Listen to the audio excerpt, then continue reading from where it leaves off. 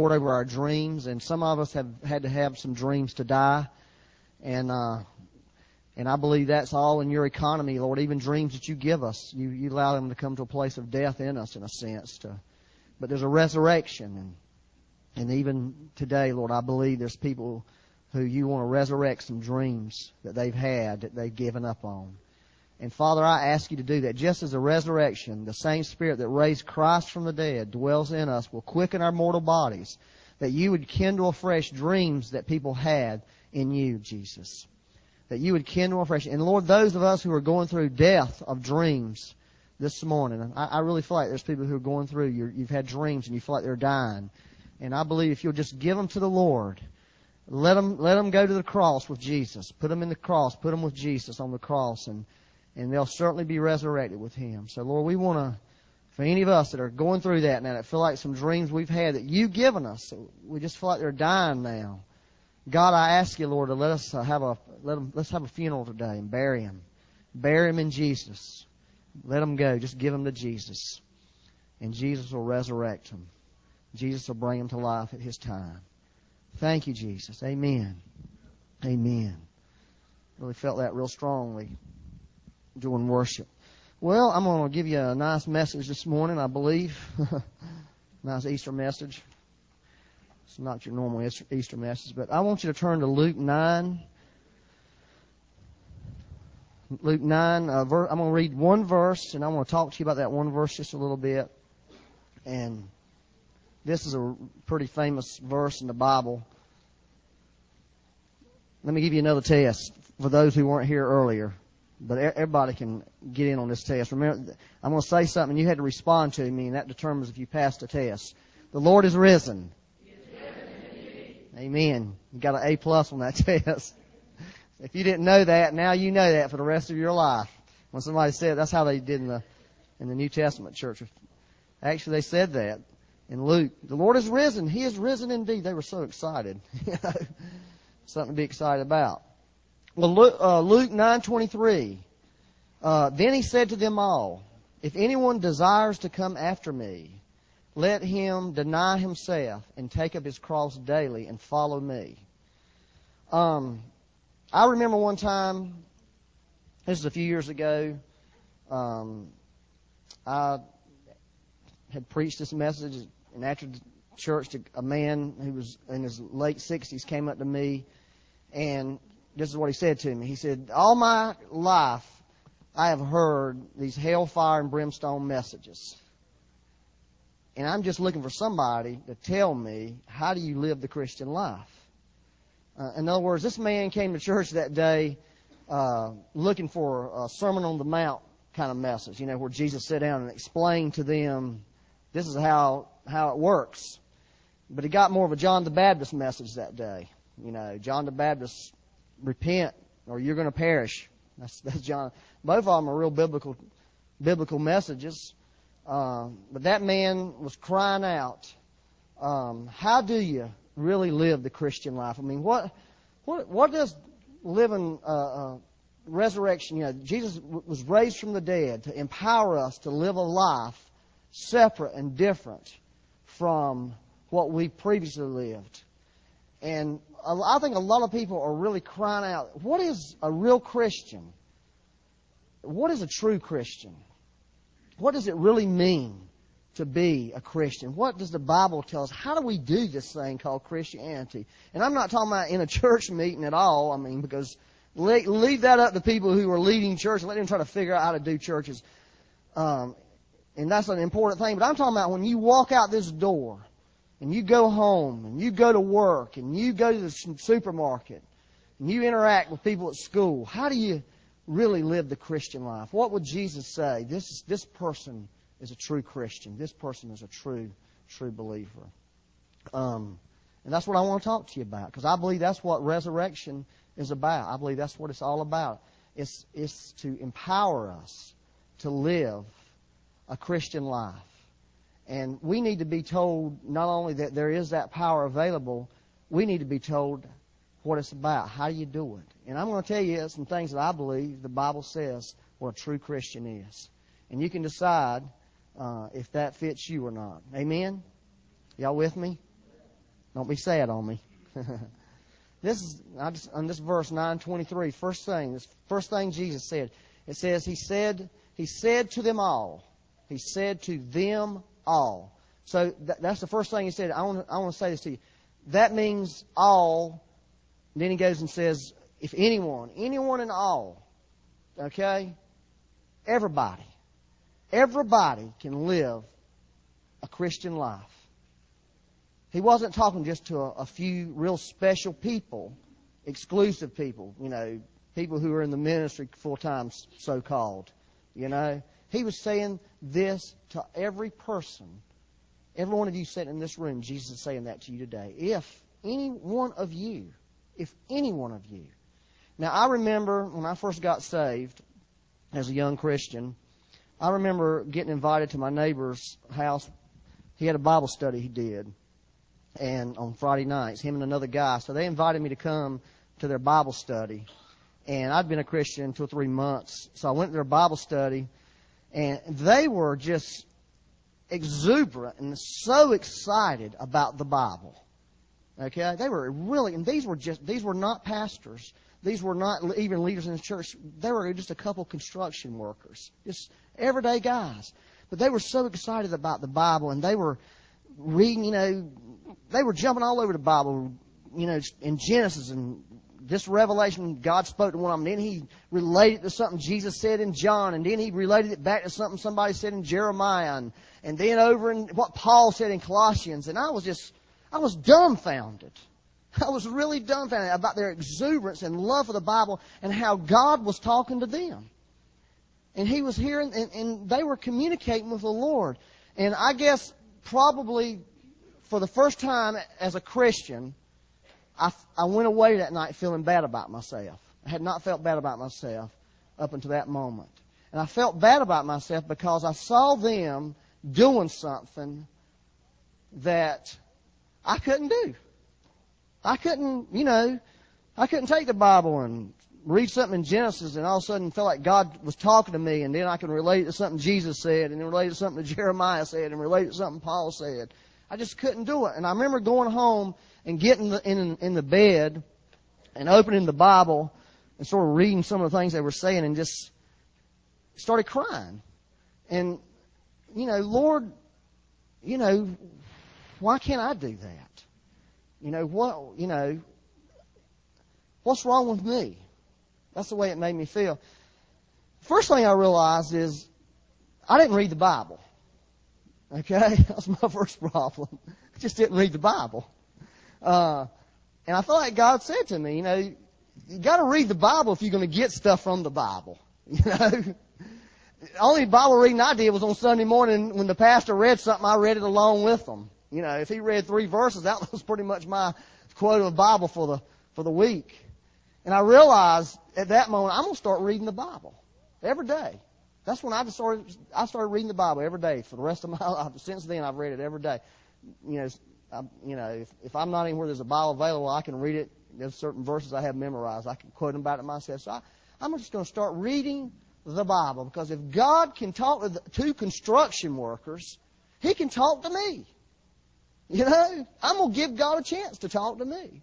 I consider if they can do it, I can do it. Now, what I didn't realize then, and looking back on it, is that was God's first hint to me that one day I would be ministering His Word. In other words, if I'd have went there and they were all into music and playing music, I would have enjoyed it and went home and it wouldn't even faze me. Because there's something in me that tells me, you ain't never going to be able to do music. It wasn't an issue with me.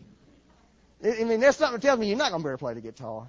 I was telling my son yesterday, I was scolding him about not, because he's got musical talents. And I said, everybody in this family can play. I wasn't counting myself.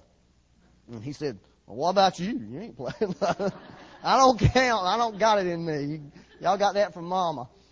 But you see what I'm saying? There was something in me. It was God in me giving me a hint way back then that because they were doing something, He was really, and it was, I shouldn't have felt bad if I'd have realized it, that God was saying, Byron, you can do this. You can do this. And that's why I had the reaction. It was more of a fleshly reaction. So if anyone, later on I went to got married, and, went through all that and sort of got settled down. Kind of got distracted there a little bit. Becky distracted me from the Lord a little bit. Anyways, we finally got settled down, found a church we started going to, and this is about a year and a half later. I remember going into the church for the first time, and I had never experienced church like that before. These people were very passionate for the Lord. They were, I would consider them on-fire Christians. Everybody was just committed to Jesus, just committed to Him. And they seemed like the most humble people on the face of the earth. That's what they said. They seemed humble. They seemed committed. They were on fire for Jesus. And you know what? I went away from there feeling bad about myself again. Okay? That's the way it made me feel. Because I looked at them people and thought, man, look at these people. What's wrong with me? Why can't I be like that? And as I went on and attended that church for a while, I realized about those people had issues. I realized those people are not perfect people. They are imperfect, immature, messed up people who are on fire for God. And you know what? I decided, if God can use them, if they can get on fire for God, their fiery feet, I saw their, in the Bible it describes Jesus having these feet of burnished bronze. And that's what I saw in these people. When I first got there, I realized that was just orange clay feet. They had feet of clay. But it didn't make me rejoice that I saw that they were still working through issues in their life. What it did is made me realize I can be on fire for Jesus. I can be committed to Jesus. I can live a life of humility. I can do it. Because if they can do it, I can do it. You hear what I'm saying to you? And that's what Jesus was saying. He said, if anybody will, you can do this thing. You can have this thing, whatever it is. See, deep down in me, I wanted to be a committed Christian. That was what was going on in me. I wanted to be on fire for God. I wasn't, but I really wanted to be. I wanted to be a humble fellow, because I read somewhere in the Bible, because God knows the proud from afar, but He gives grace to the humble. I wanted that grace in my life, so I thought, I want to be humble. I wasn't. I was an arrogant son of a gun. But I wanted to be humble. It attracted me what I saw in them, but at first it frustrated me. First it made me feel bad because I wasn't that, but they had something I wanted. And when I realized they're immature people, they're still working it out. They're dealing with issues in their life. It made me realize I can do this. I can be this. You don't have to be some super spiritual something that doesn't really even exist. Are you with me? Anybody can. Anybody can. Second, Jesus said this. He says, if anyone desires to come after me, let him deny himself. And, denying yourself, it's a choice that we have to make. It's like when I decided I wanted God to talk to me, I need to read the Bible. I need to, instead of laying around watching TV all the time or whatever I was doing back then. I used to be into guns. And I spent a lot of times rebuilding guns. I like to take guns and old broken guns and restore them. And it's sort of a hobby I had. I even had this vision. I'm going to go and get a gunsmith license and do that on the side. When I was in school at the time. When I got out of school, I was going to do that and open me a gun shop and restore antique guns. I spent a lot of time doing that. I loved to do it. It was just a passion I had. But I realized, I'm going to have to not do some stuff because I was going to school and working and, you only got so much time in your life. And I had to give up that hobby. Because if I'm going to really study the Bible, I only had a little extra time every day of my life. And I had to make a decision what's important. And I decided then reading the Bible was more important than messing with guns. And that's just an example of denying yourself. You take any good athlete that really is going to do something athletically. You hear all these stories about these skaters and swimmers, how they got up for years at 5 o'clock in the morning and went and skated or swam while all their buddies were laid up sleeping. And then they'd go to school and then had to come home, do their homework, and get in bed early so they could get up the next day.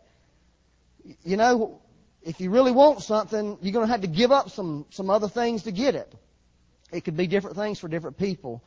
It could be sin for some of us, just sin.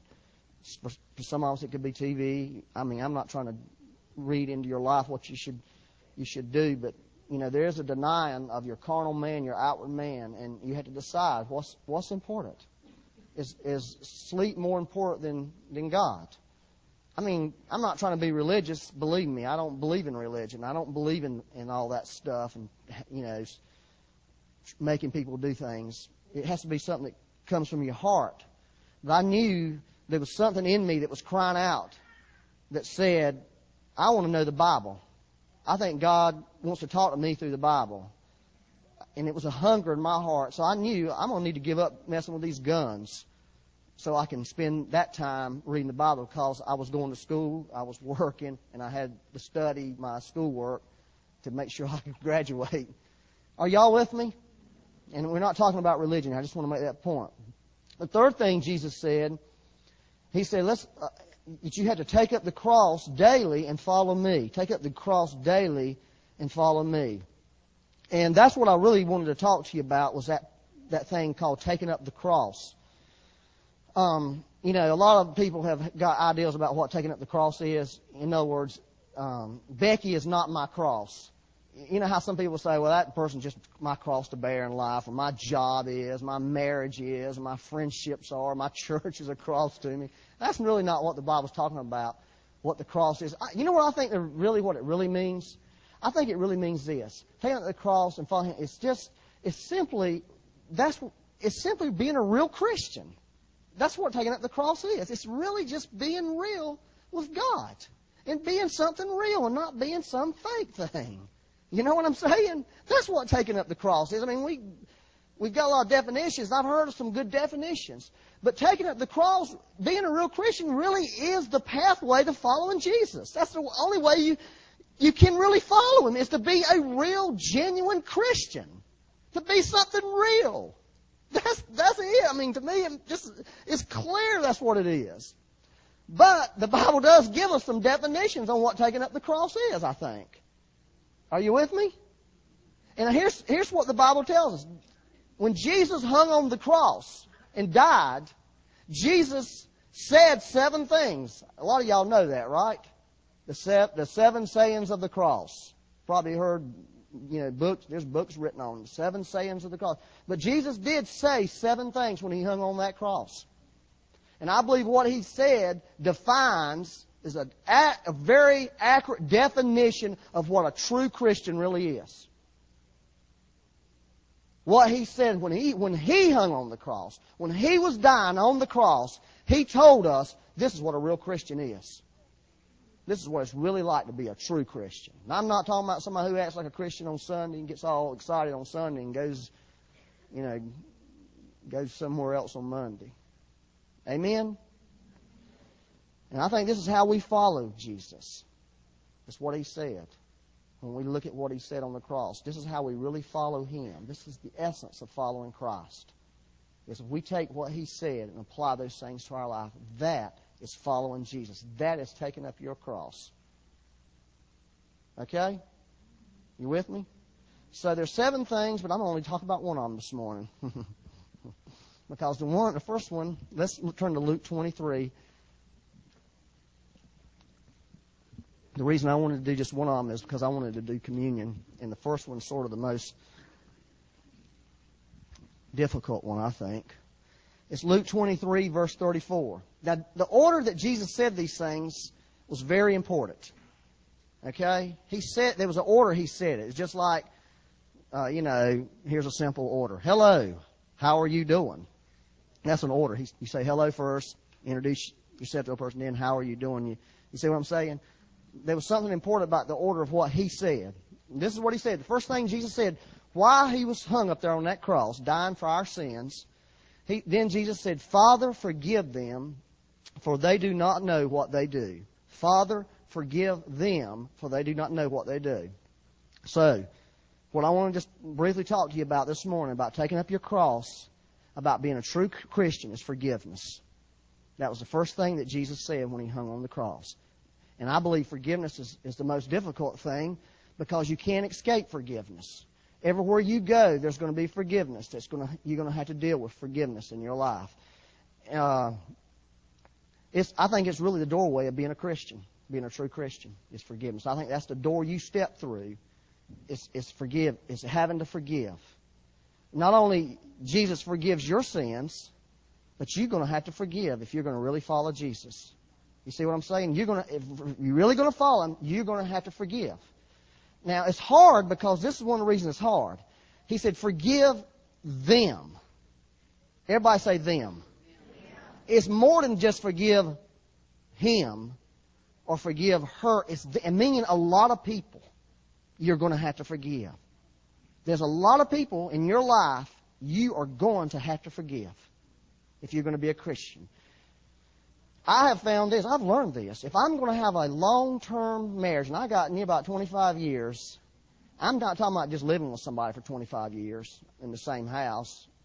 I'm talking about having a good relationship with that person. I'm going to have to learn how to forgive my wife.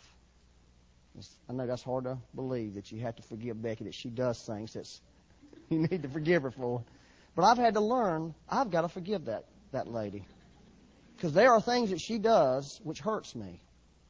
There are things that she does that I feel like are wrong to me. And I've had to learn, if I'm going to have a relationship with her, a good relationship for a long time, I've got to forgive her. I've had to learn with my children. And if you got little children, you can't understand that for nothing right now. But when they get 22 years old, you will find out that you're going to have to learn how to forgive them. In fact, wasn't that the prodigal son's biggest issue? Will Daddy take me back messed up as I am?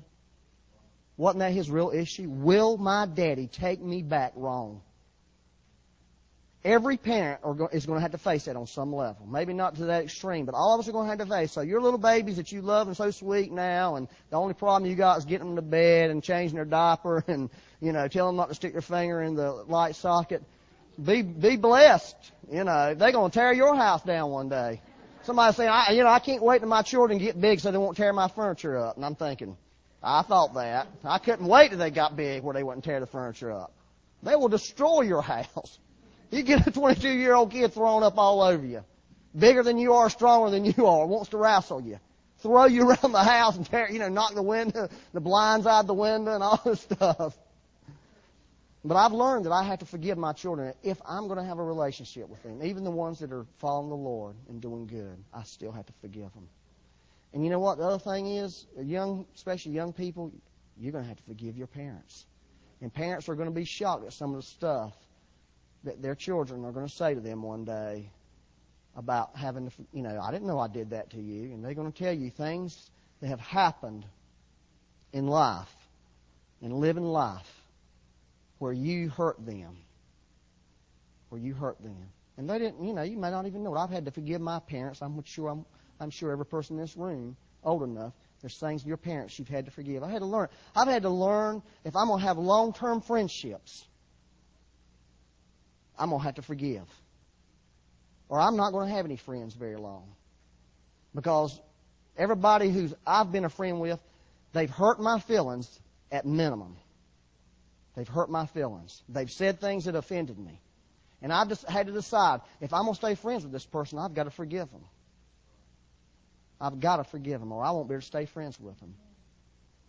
I've learned in church relationships, big time in church relationships, you've got to forgive people. You have to forgive them. Or you will go from church to church to church looking for some special people who are not messed up, who don't have flaws, who are not going to stumble and bumble around and say stuff they shouldn't say. Not that they're big sinners. They're just human beings, and they're working through their salvation. You have to forgive. That's what makes salvation so hard. When I worked as an engineer, I learned I had to forgive my boss for things, or I'd have left the company. I've had to forgive that company for things I felt like they were doing wrong, that really I felt like they did wrong me, or I saw them wrong other people. So you see, if you're going to have anything long-term in this life, you have to forgive. That's what makes forgiveness so hard. You have to learn to love people who are messed up people, and you have to learn to love people when they're going through messed up phases of their life. You just have to. That's why forgiveness is hard. Now turn over in your Bible to Colossians 1. Are y'all with me? This is what being a real Christian is. I'm telling you, this is it. This is a secret right here. Are you a real Christian? Do you forgive? Do you struggle with forgiveness? Probably do. Colossians 1, verse 13 through 14. And I'm not going to be much longer here, I promise you. Father, forgive them. That's what Jesus said. Forgive them. Jesus has forgiven you of the sins that you committed before you committed them. Jesus knew what kind of rotten rascal I was going to be for 21 years of my life. And He forgave me. Colossians 1, verse 13, it says, He has delivered us from the power of darkness and conveyed us into the kingdom of the Son of His love, in whom we have redemption through His blood, the forgiveness of sins. It's interesting. The reason I want to read that, it talks about redemption. Redemption through His blood. In other words, we redeem, and everybody knows what redeem means. The best example is you had your prized stereo, and you didn't have enough money to pay your electric bill, and they were going to cut your electricity off. So you took your prized stereo down to the pawn shop and pawned your stereo, okay, until you got paid. And then when you got paid, they gave you a little slip where you could go back and redeem that prized stereo and get it back. You had to go and pay some money, though, to get it back. Well, that's what Jesus did for all of us. That's what redemption means. But here's what's interesting. Paul made a point. He didn't assume that we knew. He wanted us to know that redemption, he said, redemption by His blood, the forgiveness of sins. He brought that point out, the forgiveness of sins. In other words, He didn't want us just to assume, oh, we were redeemed, we were bought, but He wanted us to know that we were forgiven for our sins. And I think the King James says, even. It uses that word, even, the forgiveness of sins. Now, here's the point. Even though Jesus has forgiven us our sins, a lot of people, and this is really what I want to talk to you about. Everything else is just getting you here. Okay? I want to talk to you about not feeling forgiven. Just like when the 2 stories I told you about, when I went to the Bible study with the guys, how I felt.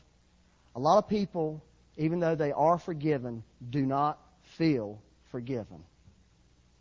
Are you with me? Has anybody in this room ever had that experience where you just don't feel? I guarantee you have. If you'll tell the truth, you don't feel forgiven. Many of us don't feel forgiven about things. Many people, stay into sin and, repent and get back in and, do all this stuff, and they never feel forgiven. Well, there's 3 reasons, I believe, that we don't feel forgiven. Okay? The first one is this, is you're surrounded by people who will not forgive you. That's the first reason a lot of people don't feel forgiven. They're surrounded by people who will not forgive. Okay? That's why they say people who go into prisons and get saved in prison, give their life to the Lord, struggle with not feeling forgiven. Because every day of their life, they wake up and they are reminded of their crimes. They wake up, they go to bed. When they go take a shower, they're reminded of their crimes. They have no time when they can ever be by themselves. In fact, in some prisons, they actually have cameras that watch you use the bathroom. Your whole life is exposed. You see, man always reminds us. It will always remind us of our sins. And that's what prison does to a person who's in prison. They're reminded constantly that they are a sinner. They have committed crimes. Therefore, they have a hard time believing or feeling like they're forgiven. And sometimes there's people we wrong and we do stuff and we ask them to forgive us, and they'll say stuff like, well, I'll forgive you, but I'm not going to forget it. And they treat us like dirt because of what we did to them. Even though we've sincerely asked them to forgive us, we made a mistake, we did something wrong, but they never really forgive us. And that will make you feel unforgiven. That will make you feel unforgiven. That's not the Lord. Are y'all with me? The worst thing you could ever do to a person, I'm telling you, this is the worst thing. Worst thing a parent could ever do to a child. Worst thing you could ever do to your friend. Worst thing you could ever do to anybody is when they wrong you is to not forgive them. That's a terrible thing to withhold forgiveness from a person. Even when they really deserve what you're doing. Because man always makes you pay. Man always makes you pay. That's why people are in prison. They have to pay. That's man. But God does it. Because when we ask God to forgive us, the moment, if we sincerely ask Him, Lord, forgive me for what I've done, at that moment, you're forgiven. But it may take you 6 months of penance with a person.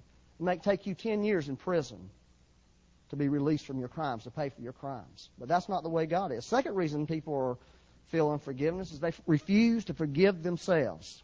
They refuse to forgive themselves. And so you don't have to be a prisoner in a jailhouse to be imprisoned. You see, a lot of people are in prison. I believe a lot of people in this room are imprisoned by guilt. I believe a lot of people are imprisoned in this room by their past. You're imprisoned by it. You don't feel forgiven. I shared with you recently how I had this experience with the Lord when I was down at the beach. And the Lord spoke to me. I was out jogging.